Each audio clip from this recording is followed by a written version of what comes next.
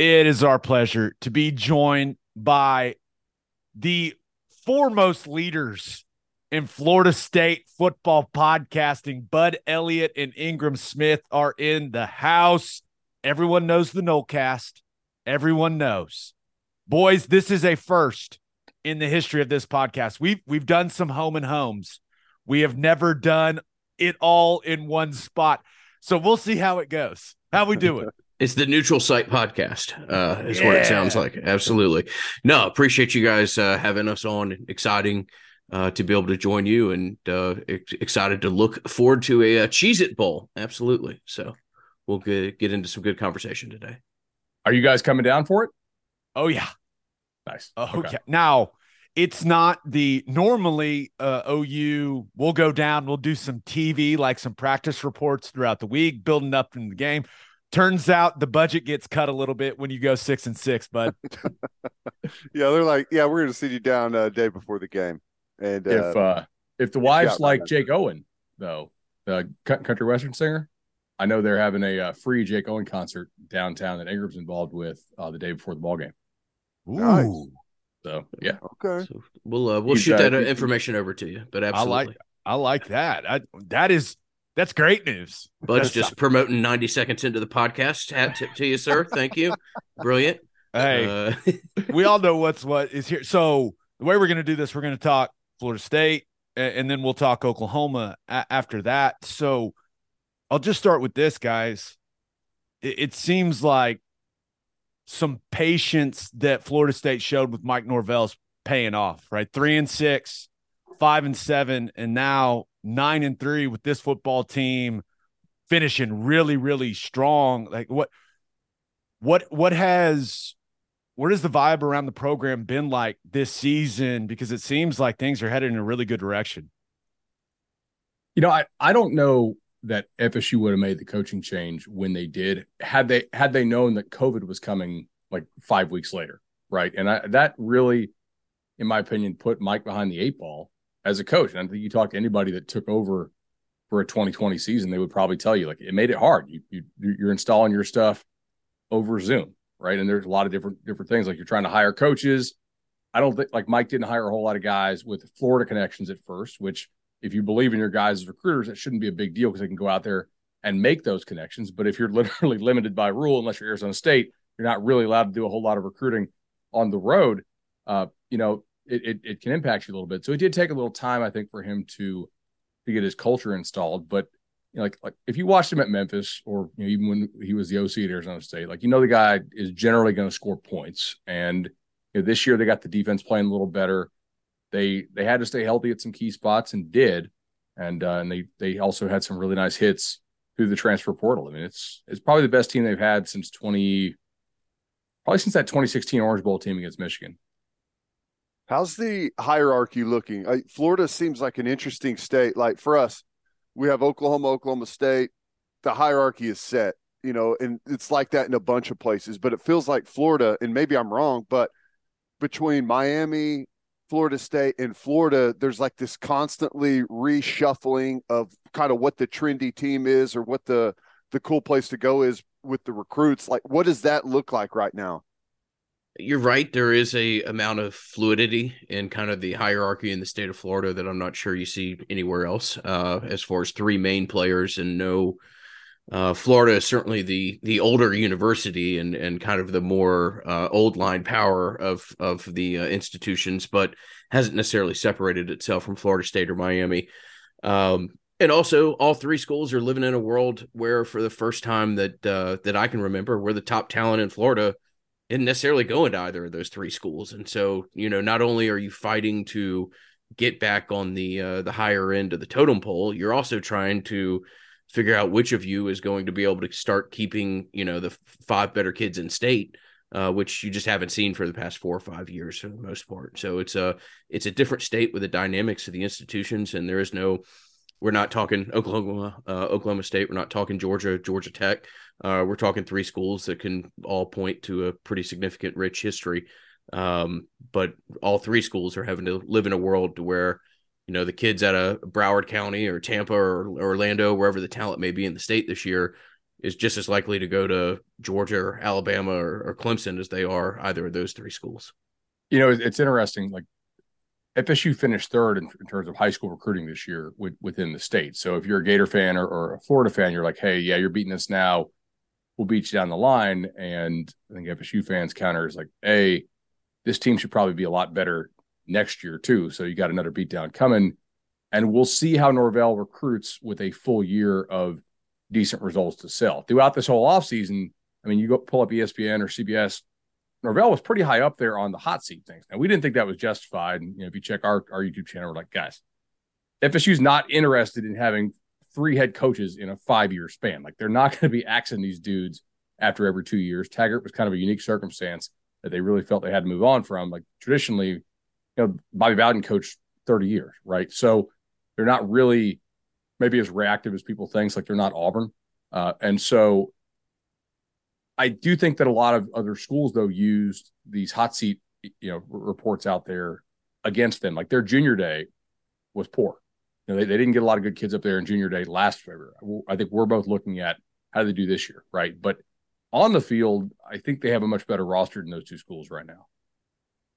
Yeah, as I watch them, I mean, they've got, and it's Florida State. They've always had talent. The issues, in my opinion, over the last couple of years have been, at the line of scrimmage, most notably the offensive line, but they got dudes running all over the place. But let's start with Jordan Travis. I know there's a lot of excitement already because he announced he's coming back to Florida State next season.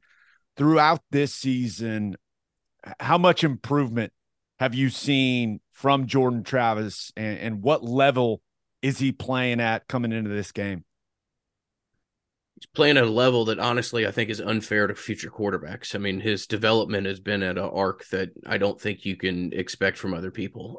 For the most part, Gabe, and I'm not a quarterback expert, just somebody that's been fortunate enough to follow and watch college football for a long time, but for the most part, a quarterback and his arm is more or less that. Now, you can get better throwing certain routes, and there's areas where you can improve, but the amount of improvement from the passing standpoint, both the decision making and literal improvement on the ball being delivered, is unlike anybody I've ever seen before. I mean, Jordan's always a talented athlete. I think literally the first time he touched the ball in the bowl game, he took it 52 yards on a QB sweep, more or less. So you knew what the raw product was there. I just don't think anybody with any sort of reasonable based idea could have extrapolated that this is where, to the point that he would get as a passer.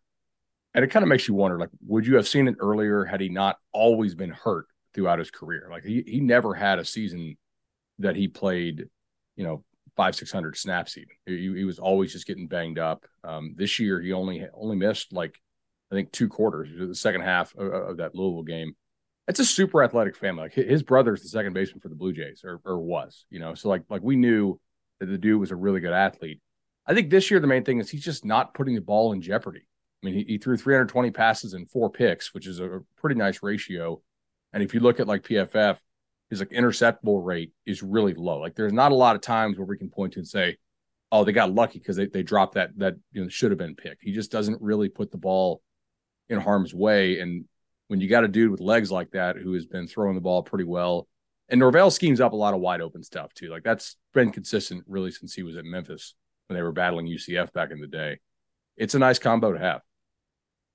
One of the things that, Gabe, I don't know about you, but I've frequently heard since the matchup was announced, which right away I was like, oh boy, did they give us a bad matchup for all the things that we have not been good at? But there's been a lot of people saying, well, yeah, Florida State, they're on a good trajectory, but their record, they didn't really beat anyone. And you look at their 3 losses, and those are their toughest games, and they couldn't get over on any of those. How did those? Tell us how those games actually played out, and is that a fair assessment or not? Was it a weak schedule, or what was like kind of how did all that fall into place? I think it's fair to say that it was a weak schedule. I also think it's fair to say that maybe in the year 2022, if you've got decent culture and a balled-in locker room, you're gonna have a better chance to win a lot of these back half of the season games than some programs out there. I mean, we'll just have to see what it looks like. But, you certainly benefited from playing some of the teams that you did. I'm not going to make them out to be super talented or juggernauts by any means. But you also saw a consistent progression and buy-in from a team and improvement at a level that, like we said with Jordan, is hard to really believe. So I think part of that's true, Teddy. I think it's very fair to say that, particularly the last 5 teams they played, Florida being the strongest of them, but he didn't get a whole lot of pushback in the other 4 in that back half of the season where they kind of got things corrected after losing 3 in a row. I also think, go back to that game at Louisville, right? I know I'm sitting there. I had instant reaction duty that night. Like, man, going to the halftime, you lost Jared Verse, who's projected as like a top 2 round pick. Fabian Lovett, your bestie tackle, got hurt against LSU. He wasn't playing. You'd lost Robert Scott, who's your left tackle. You're on your 3rd string right tackle now. The kid they luckily brought in with their last scholarship from South Carolina, who's a backup on the Gamecocks. And Jordan goes down. Ooh, this is a good team when they got healthy guys, but you're going to find out real quick how good these backups are. And Boston College next week was kind of a blessing because BC was really, really banged up, and BC had to switch some guys from D line to O line. That's not a great midweek thing to have to do at this level. But you were definitely your least healthy in that Wake Forest, NC State, Clemson stretch. And I feel like if you had been able to spread out the injuries some, you probably still go 5-0 down the back stretch. You may not win, you may not beat these teams by 35 or 40, but you also might have been able to pull out a win or two in terms of the close game type stuff in those games you lost. If you have some of your more impact line of scrimmage guys. Looking at this offense as a whole, as I've watched it, it seems like Norvell and Atkins. Yeah, there's a lot of talk about Jordan Travis and what he can do, but seems like they want to run the damn ball. You look at it, 200 yards rushing in 7 straight games. Is that kind of where they want to start everything is with that run game, guys? Certainly historically it's been a centerpiece of Mike Norvell's offenses always. And if you're a running back, obviously I'm unbiased here, or I am biased, but that would be the place where I think historically they'll start to recruit pretty well, because they can be able to point to success and being able to point to getting guys that aren't necessarily and Trey Benson's a high level recruit and an exceptionally high level athlete, but I don't know that you necessarily need to have like a 5-star top 3 back in the country in this type of offense to have a whole lot of productivity. And I think you're absolutely right, Gabe. That is what everything is based around. And that is, Mike has historically worked with wide receivers, but what his offense is really geared to is finding situations in the run game where you can consistently take advantage of it. You're across the line, like they're a pretty heavy counter team. They'll run some outside zone. Jordan keeps the backside pretty honest, obviously, because he's probably still your best playmaker with the ball in his hands. They definitely hit on the Benson kid, as Ingram noted. He didn't get any touches really at Oregon. He had a pretty serious injury at the end of his high school career. I tend to think Florida State had some workout data on him before they said yes to him coming as a transfer, and that has just been a huge hit. You sure they didn't just get eyes on his ass and hamstrings and they're like, yeah, we'll take that guy. So they liked him at Memphis, right? Because that was the recruiting class that Mike was working on before he got the job, and then he got hurt. And there's got to be questions he didn't really play at Oregon, but it was a serious knee injury that he had to come back from. So sometimes that stuff just does take time, and they're like, oh, okay, this is a hit. This is good. Center is pretty undersized, but quick. They seem to not make a whole lot of mental mistakes up front. Both guards are pretty big. Your tackles are kind of built like guards, but they do pull them a lot. And tight end is, there's a reason they took 2 tight ends in the portal already, right? So it's not necessarily a strength, but receiver wise is where they're the most better this year by far. They probably had. I got some heat for saying it was the worst receiving core in the ACC, but it was definitely bottom 3rd last year. And then you go and you get Johnny Wilson, who's a 6'6" type kid, Micah Pittman, who a lot of people are like, how's he going to fit culture wise? And has come in and honestly just blocked his butt off. I don't know if we can cuss on here, but just been a really good possession guy. good blocking on screens. And then I think we've all played with dudes who just finally clicked at some point, and Ontario Wilson is kind of their deep threat who's just finally putting it together, on the outside. So their receiving core this year has to be respected in a way that really has not been in several years. I want to hear about this defense. You always see Florida State has dudes all the way 3 levels, always have good edge guys, tough, big defensive tackles, backers that can run, and secondary players. Always feels like Florida State has just some of the most physical guys out there. How's this group stacked up? It looks like they've made massive improvement year over year to what they put out there this season. It is a significantly better group. I think of all the just like the most talented, physically gifted player out there is probably a transfer from Albany. I mean, Jared Verse is going to play in the game, the bowl game, and is still making the decision as to whether or not to return to school. But that is a guy who is projected anywhere from, the third round to the first round, depending on where you look. And that is, of the more traditional Florida State kind of eye-popping, physically gifted defenders, I'd start the conversation there. Tatum Bethune is a linebacker that they pulled from UCF. He is not necessarily the most wildly physically gifted guy, but just a fantastic college linebacker and a solid addition who played through an injury this year. The other kid that they have at linebacker who's really given them a high level of play is Kalen DeLoach. DeLoach is perhaps slightly undersized, but a guy that can run exceptionally well, and a guy that has blossomed into a really pretty above average linebacker over the past 2 years. Secondary's had its moments of strength and weakness. I don't know that there's anybody back there that's just transcendently gifted from a physical standpoint. But Jamie Robinson is a safety who plays with the field in front of him, reacts well, may not run a 4.39 or something like that, but is a really heady player and has given a lot of kind of smarts and football sense to the backside or back part of that defense. I definitely think the defense is improved from what it was last year, but I also still have questions about this group, and personnel wise, Ingram nailed it. But you look at who they've played, and I really have a lot more questions about the offenses that they played down the stretch than the defenses. So Georgia Tech was playing a third string quarterback. Miami ran out Van Dyke, and I'm kind of shocked that they did. And he re-injured his throwing shoulder on a non-contact injury. Like he literally looked like a baseball guy blowing his arm out. That's not that doesn't look good. And so he was out after like the first or second series. Syracuse, they physically overwhelmed, and that was kind of the Syracuse team they got was kind of the Syracuse team that I kind of thought they would get like throughout the whole year, but Cuse stayed healthy for the first couple games and won some close ball games. And as their attrition mounted, their depth is kind of what we had heard at ACC Media Day. Like Cuse didn't have dudes. UL Lafayette actually lost their quarterback like the week of the game. And then Florida put up points on them. And I think it's fair to note, like the teams that can chuck it around a little bit and have competent quarterback play, LSU didn't really go up and down the field on them until FSU's prevent defense was kind of a joke, and they gave up like 180 yards and 2 scores in the last 2 minutes. But, Louisville put up 31, right? Clemson put up 34. Florida put up 38. I think it's fair to question, like, if they play teams with a pulse offensively, can they be got? And like, they don't really play zone very well on the back end. You're going to get a lot of man-to-man.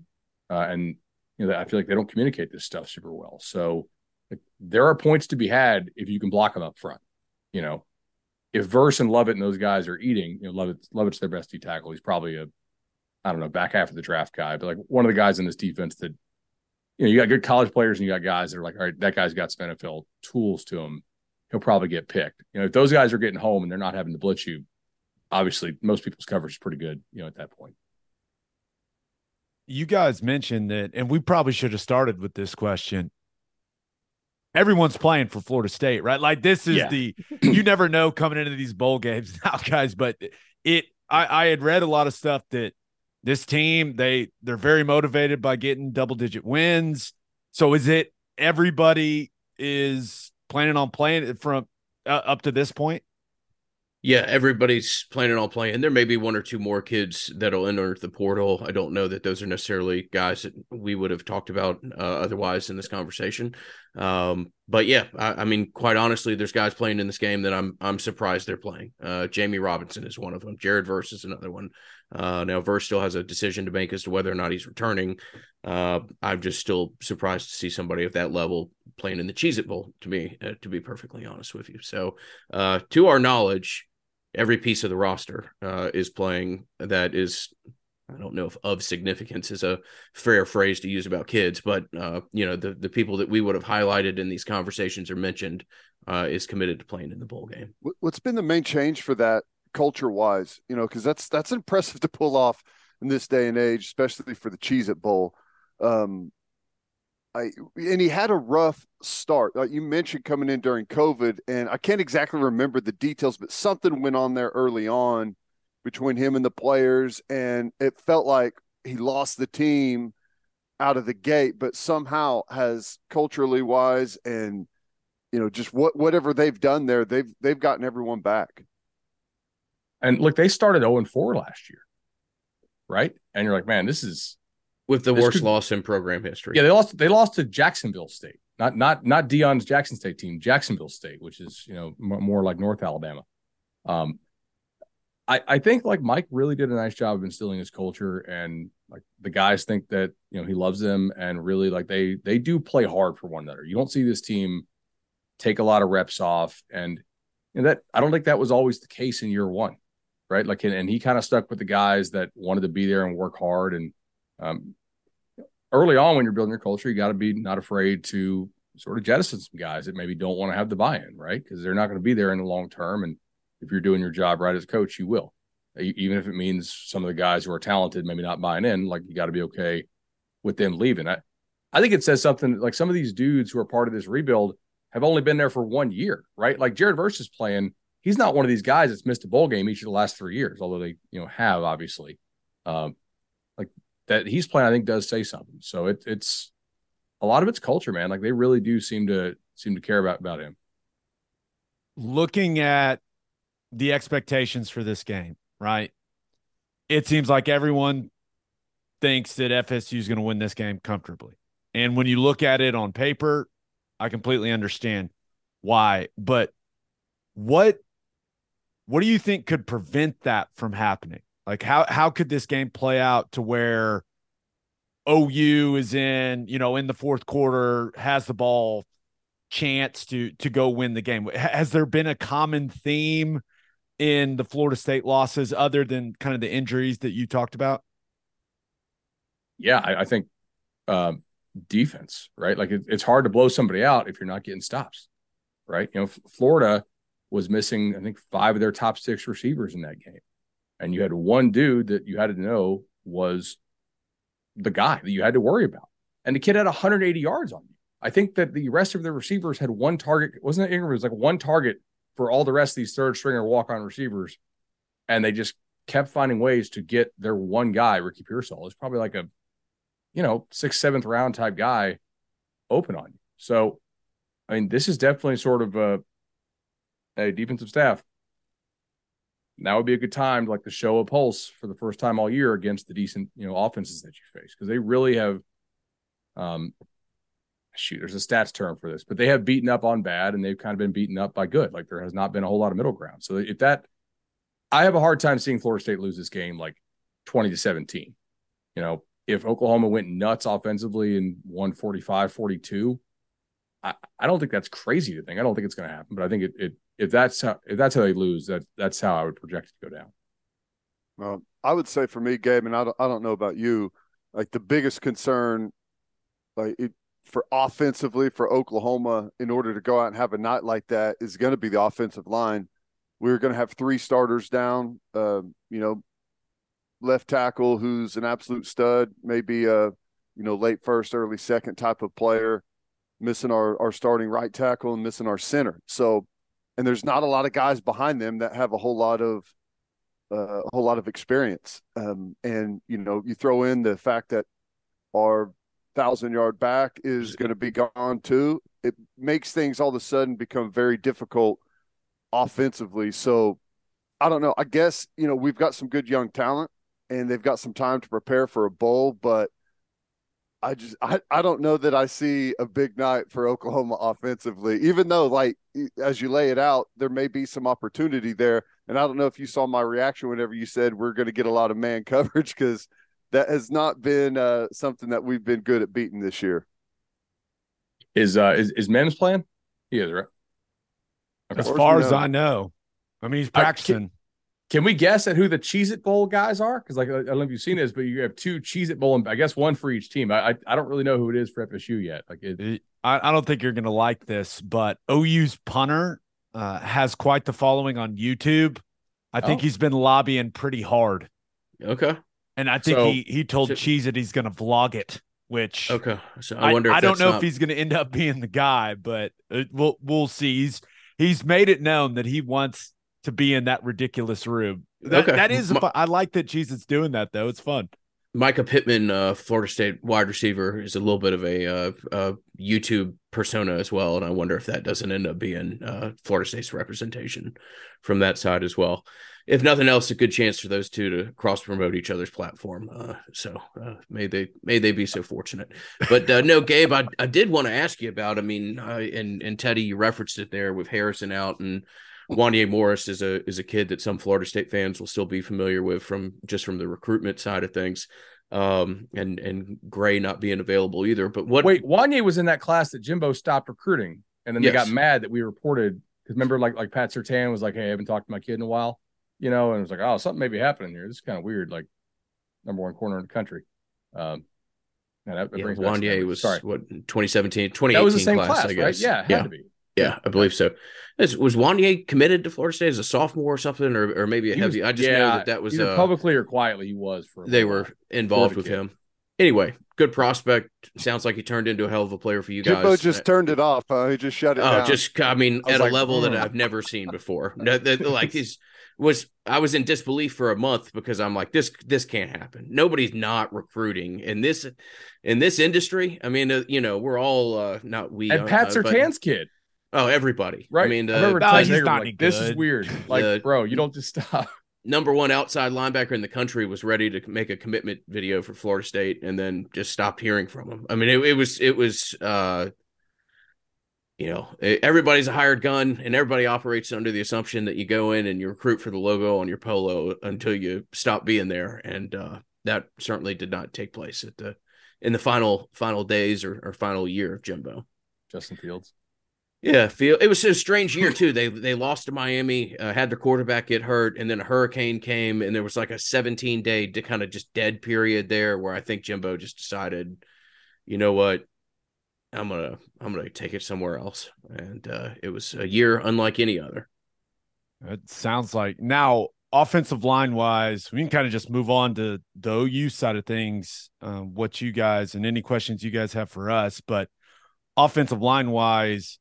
Yeah, it's not ideal when you don't have both of your starting offensive tackles and you're playing against guys like Verse. That's not exactly how you draw it up, but Tyler Guyton, I expect him to be he can play either. And I actually think from a physical tools standpoint, from a ceiling standpoint, he's got the highest ceiling of anyone that's in OU's offensive line room. I think if he can put it all together and have a great offseason this offseason, I think he's a first round, second round type guy. Like there's just not many people on the planet that have his measurables and move the way that he does. But the other tackle spot's going to be interesting, gentlemen, because it seems there are 2 options that I would say are most likely. One is Jacob Sexton, who's a true freshman.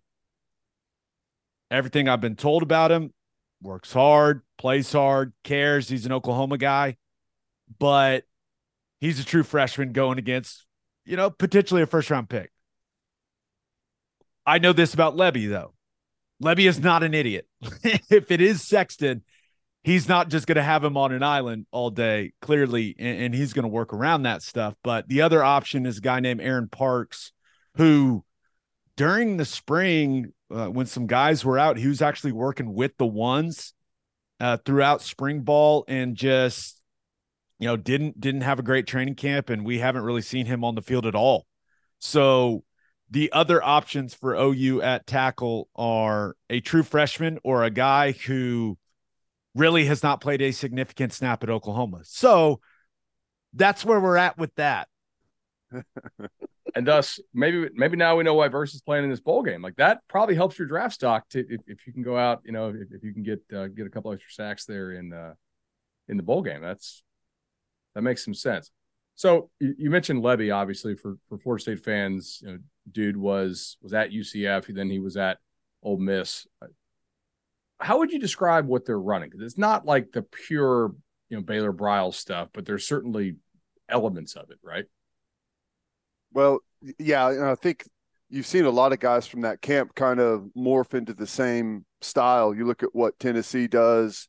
There's Arkansas is trying to do the same thing. Now, here's the difference, and this has been the problem with Oklahoma. Our backup quarterback situation is so bad that they had no trust at all in running the ball with the quarterback. The quarterback needs to be a big factor of the offense. And whenever we do it just once or twice a game, it was incredibly productive for us. But we all saw what happened whenever Dylan Gabriel went out, right? We got blanked by Texas. TCU ran us off the field the last 3 quarters whenever he was out. So they just couldn't afford for him to go down again. So that's been the biggest factor. Now, if, we've had a good recruiting class, we got a 5-star quarterback out of that. You flipped Bowen yesterday. Yeah, got Bowen. What a weird sequence there. You want to talk about on the right side, but oh my gosh. You want to talk about precedents that might be bothersome moving forward. If we have 3 commitments, 2 in the final 24 hours or whatever, that'll make people's Bud's job a whole lot of fun. Wait, he committed to us on signing day, but have we actually gotten he did the hat ceremony and everything. Yeah. It was wild. It was wild. But, with Jackson Arnold, you feel like next year you hope your backup quarterback situation is going to be a little bit better and you're more comfortable using the quarterback in the run game. And that's really going to change the way people defend you. And, it's also, it's crazy to say, as good as Oklahoma has been at receiver, we just have not been very good this year. And our guys cannot beat tight, good man-to-man coverage. And it's left us incredibly limited offensively to where, we're just kind of left with tempo. Everyone's piled the box on us. Our offensive line they've been okay. They didn't go above and beyond by any means, but they were okay. But it just makes it incredibly difficult when everyone just piles right in on top of you and you can't separate, from coverage. So, but I think the biggest factor has been the lack of the ability to go to the quarterback run game. That makes sense. I mean, got to account for numbers wise. That Gabriel, like post injury, he's bounced back decently, right? Yeah, he's been good. He's had some weird stretches where the accuracy just disappears. Like he'll throw dime after dime after dime, and then all of a sudden for about a quarter or so, he just can't hit any throws. It's really strange. We're spoiled with the type of quarterback play that we've had over, the last several years, but it's just really bizarre to see. Like he'll throw a tremendous deep ball or tremendous deep out, and then he'll have an RPO slant just there in the middle of the field and just sail it by 8 yards. It's just like, wait, it's been a little strange. He starts to miss a couple more until something happens and he steers it back on the road. Yeah, but as far as bouncing back from that hit in the Tech game in that overtime, he's fine, but he got smoked. Dude, okay. Yeah. And the guy that smoked him just announced he's coming to Oklahoma, which is pretty funny. All right. For those who aren't watching this, I was live betting this game. And I when I saw the lines were pretty much done by that point, but I still had it on. I was watching This kid is like got knocked out, or well, I guess knocked out once, right? Because he didn't get knocked out against Texas. It was held over from TCU, right? Right. Like they just threw it. It was like a throwback pass, right, to the quarterback. First play of the overtime. Yeah. Yeah. Drake Stoops threw it to him, right? I think. Yeah. Is that right? Yeah. A little too much air under that one. What did he? I mean, he hung him out to dry. I was like, oh God, this is wow. So because I was talking on Cover 3 with Danny Cannell, and he's like, dude, this Gabriel kid, I saw him at this quarterback camp I was at. Like, he's got some real juice. Obviously Danny played for a long time in the NFL, and so I trust him when he's looking at quarterbacks. I was like he could definitely cook in that offense. With Mims. I mean, Mims has been good, numbers wise. So when you talk about the receivers, I assume it's mostly like the other guys. You can kind of put attention on Mims in that. Okay, Mims has been surprisingly inconsistent especially compared to what we expected from him. He's had some stretches where he just can't catch the ball. Walk-in touchdowns. Yeah, like dropping touchdowns. In tight games, like in games that we end up losing, like West Virginia, and it's been strange. No, he dropped Kansas State. He's 1,000-yard guy, but it's been, he's had some head scratching performances. There's no doubt about it.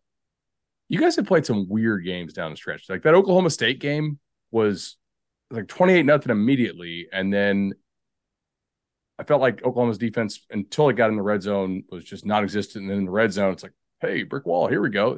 That was just, I don't know, like if you're calling these games, it has to be kind of, you don't really know what's coming snap to snap. But I think that's probably like indicative of year one stuff, right? Like this staff still got to be learning about their roster. Ted, you want to talk about the defense? I feel like that could be fun. Yeah, well, I think one of the things that's been shocking is the amount of just absolutely winnable games that we just fell apart. And it doesn't take anything big to win these games. They're layups, catch the wide open touchdown. What do we have? West Virginia, Gabe, what do we have? 2 touchdowns called back, right? 2 touchdowns called back because of just bonehead plays like that you don't even need to do. They're easy touchdowns. In defense, we've had moments of really good play followed by head scratching, can't get lined up, can't make a tackle as an unblocked player. So there's been these weird moments. Penalties have cost us. We're last in the conference in penalties. There's been some really frustrating points, but some of that's going to happen with as much inexperience as we had playing out there. I really hope that some of our guys are going to make some bigger strides this year than they did. But the way it unfolded was not pretty. And you got to credit some of the guys for sticking in there, and like we've got some guys that are going to be playing in the bowl game. It's just strictly a culture thing and how they want to be remembered. Like a Braden Willis guy who he's tight end. He has played out of his mind this year. And so there's some of those, you sprinkle in some of these guys that have had extraordinary seasons, even though it's 6-6, they've done the right things and they've set the right example moving forward. But, it's been one of those years where you look back at it, and I know some people, like, you can kind of do this with everyone, but it's like, should have won this one, should have won this one, should have won this one, should have won this one. It's wild. It's really something I've never seen before. Like, we found ways to lose these football games that were right there, and all you had to do is hit the layups. I mean, to that end, like I do a lot of the power rankings and sports betting stuff on Cover 3 and elsewhere. Oklahoma is by far my highest rated 6-6 team. Like, there's really nobody else close. So yes. There we're are number one. We're number one. Like a down-to-down basis, that they do a lot of good things that don't necessarily always end up on the scoreboard, at the end of the ball game. But like, I think about them, like, if certain guys are back, if they're able to supplement with a portal, and like they could be pretty good next year, and maybe surprise some folks.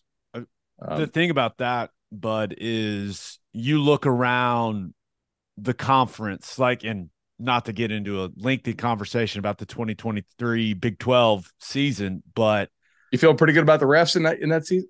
Oh my God. We'll see. I am not one of the conspiracy theorists on that. That's more of Ted's lane. But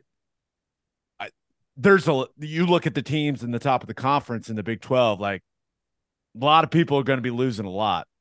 I think of all the talent TCU is going to lose. You think of some of the key playmakers that Kansas State is going to lose. Even Texas, right, having to replace a bunch of that defensive line. I would assume Texas is going to be the favorite going into the season next year in the Big 12. But Oklahoma, if they're able to retain everyone that I think should be coming back and then plug some of those holes, like they should be right there in the conversation for the best team in the Big 12 next season, especially another year with some of these young guys on the defense feeling more comfortable in Venables' system. But that feels like it's forever away, boys. Forever away. So I think on that Venables question. Go ahead, Ted. No, you take it. I mean, so obviously, like we've seen a lot of Venables being in this league for a long time, and that is that's never a defense that is fun to play when it's when it's looking good. How much of his stuff are they actually able to run? Because that's definitely not like they're not light on scheme. I feel like they throw it a lot at you when they're fully installed. Well, they run a lot of it. I would say that they have a full install. And obviously you're going to pair some things. You're going to run some stuff more, as you look at what you do well and what you don't do well. But there's been so much inexcusable, like pre-snap problems that it's just frustrating for someone to watch. Have a hard time getting lined up a lot of the time. Adjustments to motions and shifts. There's you take, for instance, the game against Texas Tech. Like we got a chance to win the football game, and we call a blitz. It's wide open, but one of the guys that's supposed to be blitzing, he just doesn't blitz. He's playing something else. Just doesn't have the call. Like I don't even know how you line up without having the call, but he did it routinely. So there's stuff like that has been going on that is just like makes you want to slam your head into the table. But that's kind of what you get with inexperience, and it's been a grind for Venables installing this defense and coming from where he was, where it takes a while. He was there for 10 years, right, at Clemson, running the same system, like getting guys in. So like whenever you show up as a freshman, everyone on the team has been in it and they know it. Well, here, like no one knows anything, right? So it's like it's the blind leading the blind out there. So I expect there to be a massive jump next year defensively. Like you forget like more adding talent to it. If we were to take the same exact guys next year, I think we'd see quite a leap forward. Now we're going to have a big improvement in talent as well. And I think, through the portal, they're going to add some guys, already have, you've got some guys that have been kind of waiting that, freshmen last year that I feel are going to try to rotate in and start to push for some of those other positions. I expect defensively for there to be quite a leap forward, but man, sometimes if you go back and you watch the film from this season, you think, how in the world are we ever going to play good defense? But it's there. It's there. I guess last one for me on the defense. I mean, Ingram's probably got a couple. So Redmond is an opt-out in this one? Correct. Not playing. Okay. Without him, like who's the dude? At times this year, like when Florida State has struggled offensively, and part of it obviously is if you don't have your left tackle, if your right tackle's dinged up and you're trying to figure out, like, do we play the hurt right tackle or do we play this third string kid? And Jordan couldn't run as effectively in some of these games. He was kind of gutting it out, and they were like a boxer needing to get to the corner with that bye week, and then post bye week, they're like, all right, everybody's a little fresher. Let's roll this thing. But who are some dudes that, defensively pop for you on this team? It's like if they're going to pull off the win and it's not 45-42, maybe it's, 35-28, something like that. Like guys that make a difference for Oklahoma's defense for the bowl game. So And Ted, I know Ted agrees with this, so I don't even have to ask him if he agrees. The guy who has flashed the most is Isaiah Coe, 94. He has been the most consistently disruptive interior lineman for them. He's been a better player than Redmond this season, in my opinion. He has had a larger impact on the interior of that offensive line. Now, it was what game did his thumb pop out of place? Is that K-State? Ames. Oh no, you're right. It was Colt. Yeah, so he was in the Iowa State game, his thumb popped out and broke through his skin. Actually, it's pretty gnarly. Ooh. And he's been playing with something on his, like a club on his hand since. I think that'll be off for this, so he should be a little more effective. But yeah, Coe 94, Jordan Kelly 88 has had some nice flashes, but they don't have. I think when you look at the defense, like they just don't have. I mean, they don't have a Lovett. They just don't have a guy that looks like that. Yeah. You know, where you just look at him, you go, okay, that guy looks like an NFL interior defensive lineman. They don't have anybody that has those physical traits right now. Now they're working on it, right? They're working on it, but yeah, the interior of the defensive line, Ted, it has not been I wouldn't say it's been a huge weakness, but it certainly hasn't been a huge strength of this defense. Well, it's, Venables, as good of a defensive coordinator as he is, and you've seen it show up, because our sack and tackle for loss numbers are really good, but it's all like scheme generated, right? With blitzing from different places, bringing guys off an edge late, and throwing a bunch of different fronts at you. We'll play bear, we'll play a true 3-man front, we'll play 4 down. We'll do all kinds of things throughout a game, and that's kind of how you get those big tackle for loss numbers. You create some confusion there on the offensive line, but Redmond is the most gifted defensive lineman we have, but he's maybe 3-4 times a game it's like the switch flips on and you can't block him, but the rest of the time he's it just kind of going through the motions. Yeah. Coe is, as Gabe mentioned, he's the most consistent. When he plays low and comes off the ball with some good technique, you just absolutely can't move him out of there. And hopefully he's healthy and ready to go for the bowl game. Our edge guys have been, and maybe Gabe disagrees, but I think they've been a massive disappointment this year. They started off really well, and just from that point on, I think everyone, after we had a couple of bad games, everyone like really tightened up and was worried about making mistakes. And it just led to tentative play, soft play.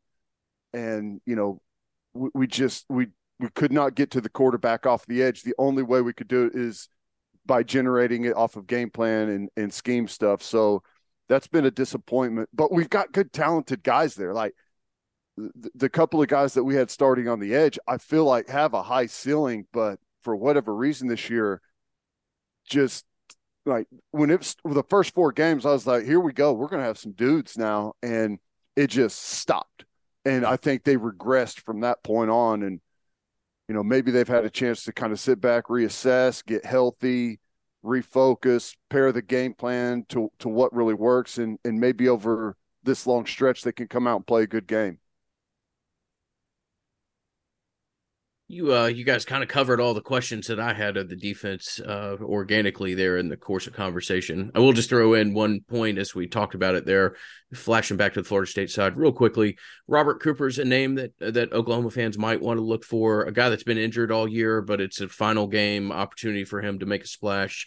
Big body defensive tackle, never a guy that's, he's not like a disruptor, but a guy that could be a pretty solid player and will be the other starting defensive tackle opposite of Fabian Lovett there. He's 91, right? He's 91. Big boy. Yeah. Yeah. He, we don't have any guys that look like him. But fire hydrant type that. And he's also just like, is he going to be an NFL guy? No. Is he class of 2016, I think? Right. So he's like a 23-year-old guy who's like 315, last game, going to want to go strong out. as hell. Yeah, and in a exactly. legit strength and conditioning program for that long. Yeah, right, exactly. That's the kind of guys that you need, and that's the thing that we just haven't had is we don't have any guys that have been in there, been long time consistent players. We're just so young across the board defensively. That makes a lot of sense. I know Norvell's probably really excited to get another crack at Venables because last year when they played, that was a tough watch up there in Clemson. They hit one explosive play on this pretty creative little wheel route thing they ran, and it still involved Toe Philly. Rolling over the defender for making an a ridiculous 25 catch yards. and like landing on his back on top of the defender and rolling off and going 91 yards. Like, okay, that's kind of the entirety of the yards for today, guys. now to recap, we got you on that one. Yeah. Y'all want to do some predictions real quickly, or anything? Do whatever like that? you guys want to do, man. Yeah, for sure. Hey, let's roll through our prize picks real fast, even though prize picks are not available yet for this game because we are recording this early on, so y'all can listen to it over your Christmas holiday travel. If you want, prizepicks.com, promo code Nolecast gets you 100% match up to $100 for first-time depositors. We have any NFL props that we like this weekend, player props? Ingrid, we don't have a free square this weekend yet, right? Not that I'm aware of. I will check on that. In the spirit of Christmas, I hope that Prize Picks will drop a free square for us because my NFL picks have not been great. Of course, this is for entertainment purposes only, gamble responsibility, etc. Joe Burrow is my fantasy team. I play one team with my neighborhood league, and I am in first. So I'm gonna ride with Joe Burrow over 260 passing yards against New England. I don't think Belichick's gonna let him run in bad weather, and I trust Burrow and Chase to hook it up there through the air. Angry, we got any Falcons picks? Or do you guys have an NFL team that you still pull for? Teddy, how are your Patriots doing, man? It's been interesting. After last week, I don't even know what to think anymore. I've never seen anything like that in my life. I don't know how you show up and after getting stiff-armed in the face directly to the ground like a toddler, can you take another snap at quarterback in the NFL if you're Mac Jones? I don't know. There's a couple people who could perhaps reconsider their NFL career based off actions and decisions made on that play alone. What are we doing? We're supposed to be like the smartest team in the NFL, and that's how we win games. And I don't know what happened there, boys. But I don't know. The Patriots, we're going to be a bit of a work in progress. So, unfortunately, I would say one game I do think that's really interesting in the NFL slate this weekend, Dallas and Philly, right? No Jalen Hurts. Now, I think Gardner Minshew's one of the better backups in the league, but even though he's got some mobility, no doubt, Hurts's legs, especially down in the red zone, have been such a large part of that Philadelphia offense. I just don't know. I don't know what necessarily it's going to look like offensively for them. So, and especially against Dallas's defense, one of the best defenses in the league when you look at DVOA and all those metrics. I don't know. I feel like that's a really tough spot for Philly, and it's almost one of those ones where you could see him maybe just taking a sigh of relief and being like, all right, hey, we don't have our quarterback, but there's a lot of really good leadership on that Philadelphia team. So I don't know, but I think that out of the entire slate, that's the most interesting game for me. I could definitely see Minshew like having to take it through the air quite a bit, I guess, because Dallas. Yeah, so maybe take the over on Minshew passing yards. I could see that. Yeah, betting over on the backup. Quick shout out to on the college slate, just real quickly. The game that I like the most is TCU and Michigan. I think that's a reasonably decent matchup that you're going to get some form of competition that is held similar to regular season performance. That's the other thing in these bowl games where it can be tough to kind of try to figure out where to go there. I do like Ronnie Bell's fantasy number. Also like Donovan Edwards' fantasy number from a Prize Picks perspective, if you want to take a look at that. I like Max Duggan. I'm looking at it 245.5 for passing yards. I like the over on that. Mm-hmm.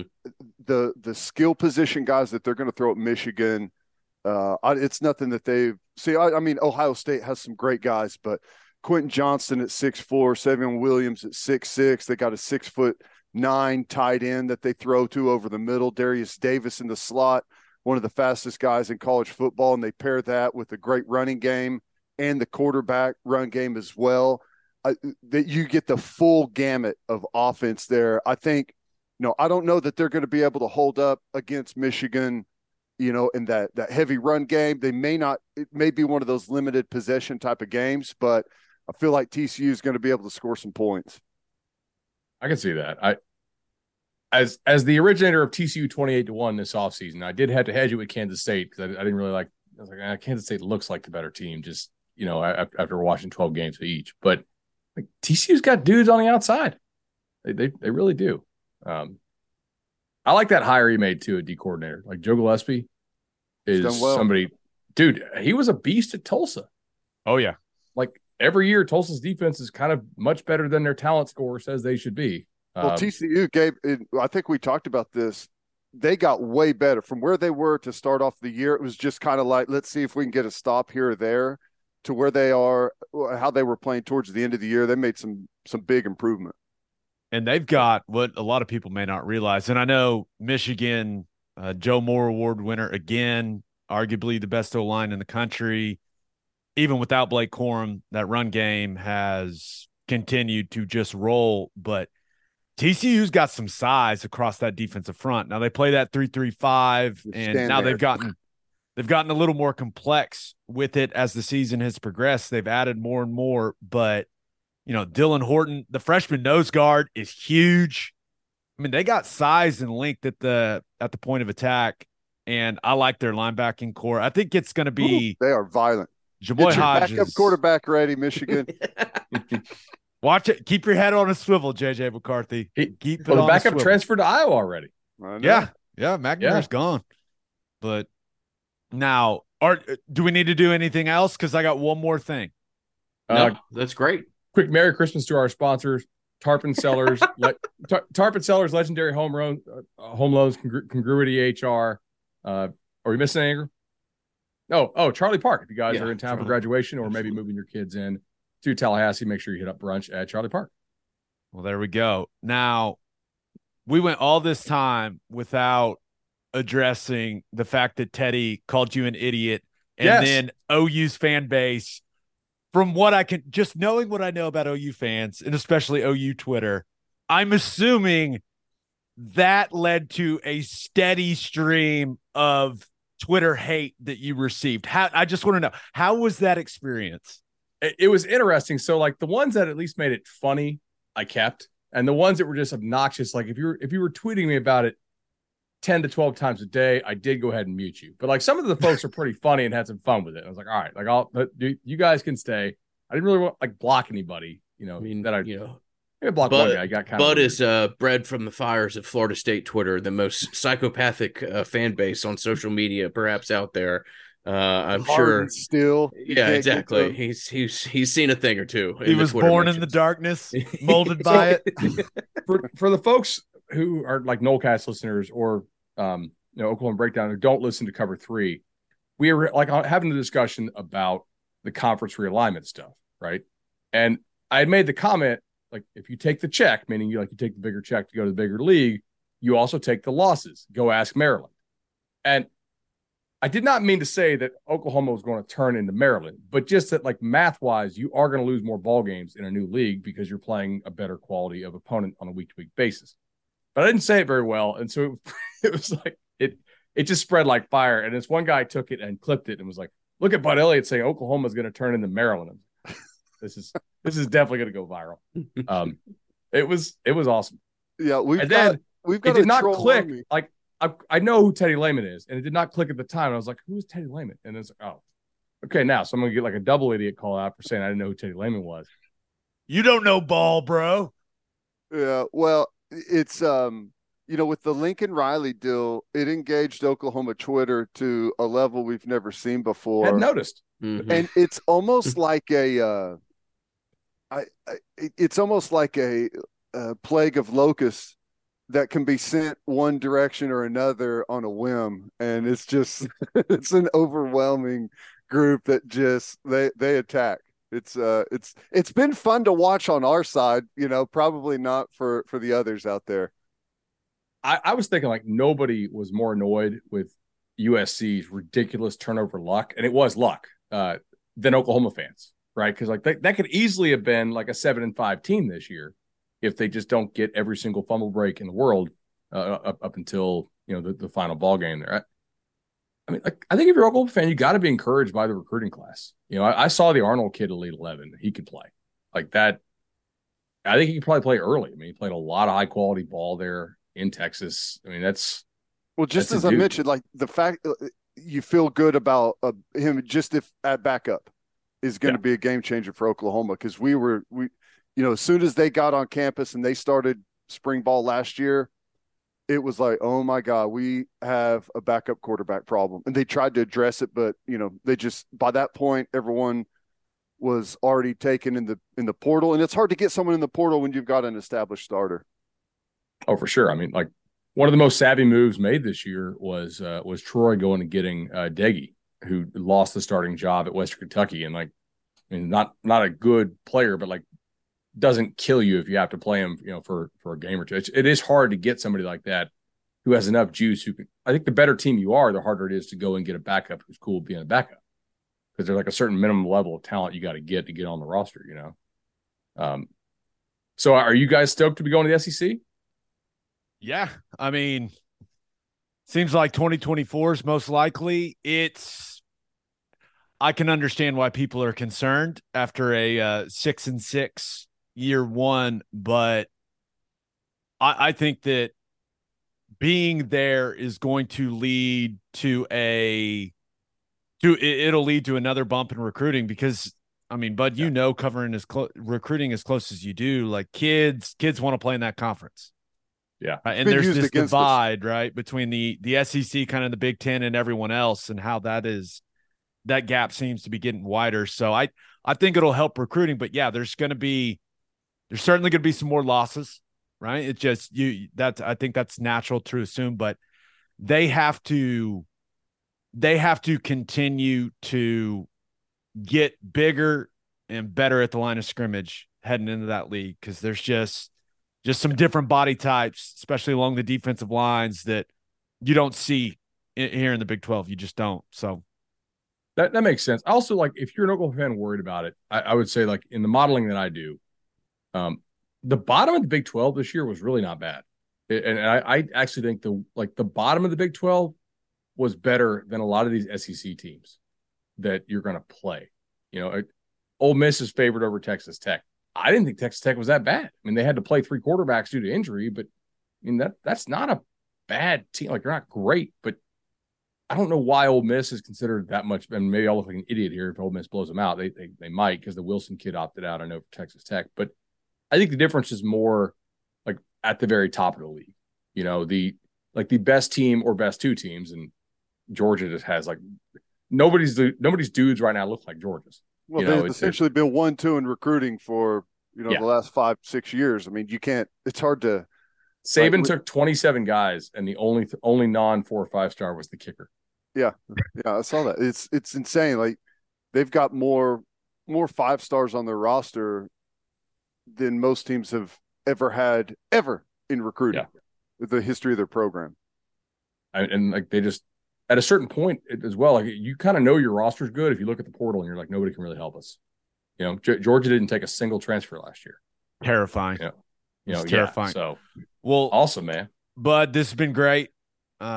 Look forward to seeing you at the game. And the one piece of advice, like, if you just want to, and we will take credit for boosting the cover 3 numbers, because I imagine the OU hate led to more people listening, and then they realized it's an awesome podcast. I'm a frequent listener. I think you guys do an awesome job. But if you just want to go ahead, because I think Maryland went 7-5. If you just want to really lean into that, if you just want to put a screenshot out of Maryland 7-5 and next to OU 6-6, and just say something like, "Oh, sorry, I was wrong." Sorry. or something. That like, will definitely boost the game. maybe something like, you maybe next year they can get to Maryland's level or something like that. If you really want to burn this thing to the ground, that's the way to do it, man. Big Game Boomer will have like a new ranked list of like the top 50 times Bud Elliott was wrong. This is great, man. Definitely. Hey, thanks for the time, and hopefully we get a good game. I'm looking forward to it, man. At least you guys get a little warmer weather. Whew, Yeah, it'd be nice. It's like 0 degrees here right now, so it's 64. So nice. Must be nice. All right, man. Thanks. See you guys.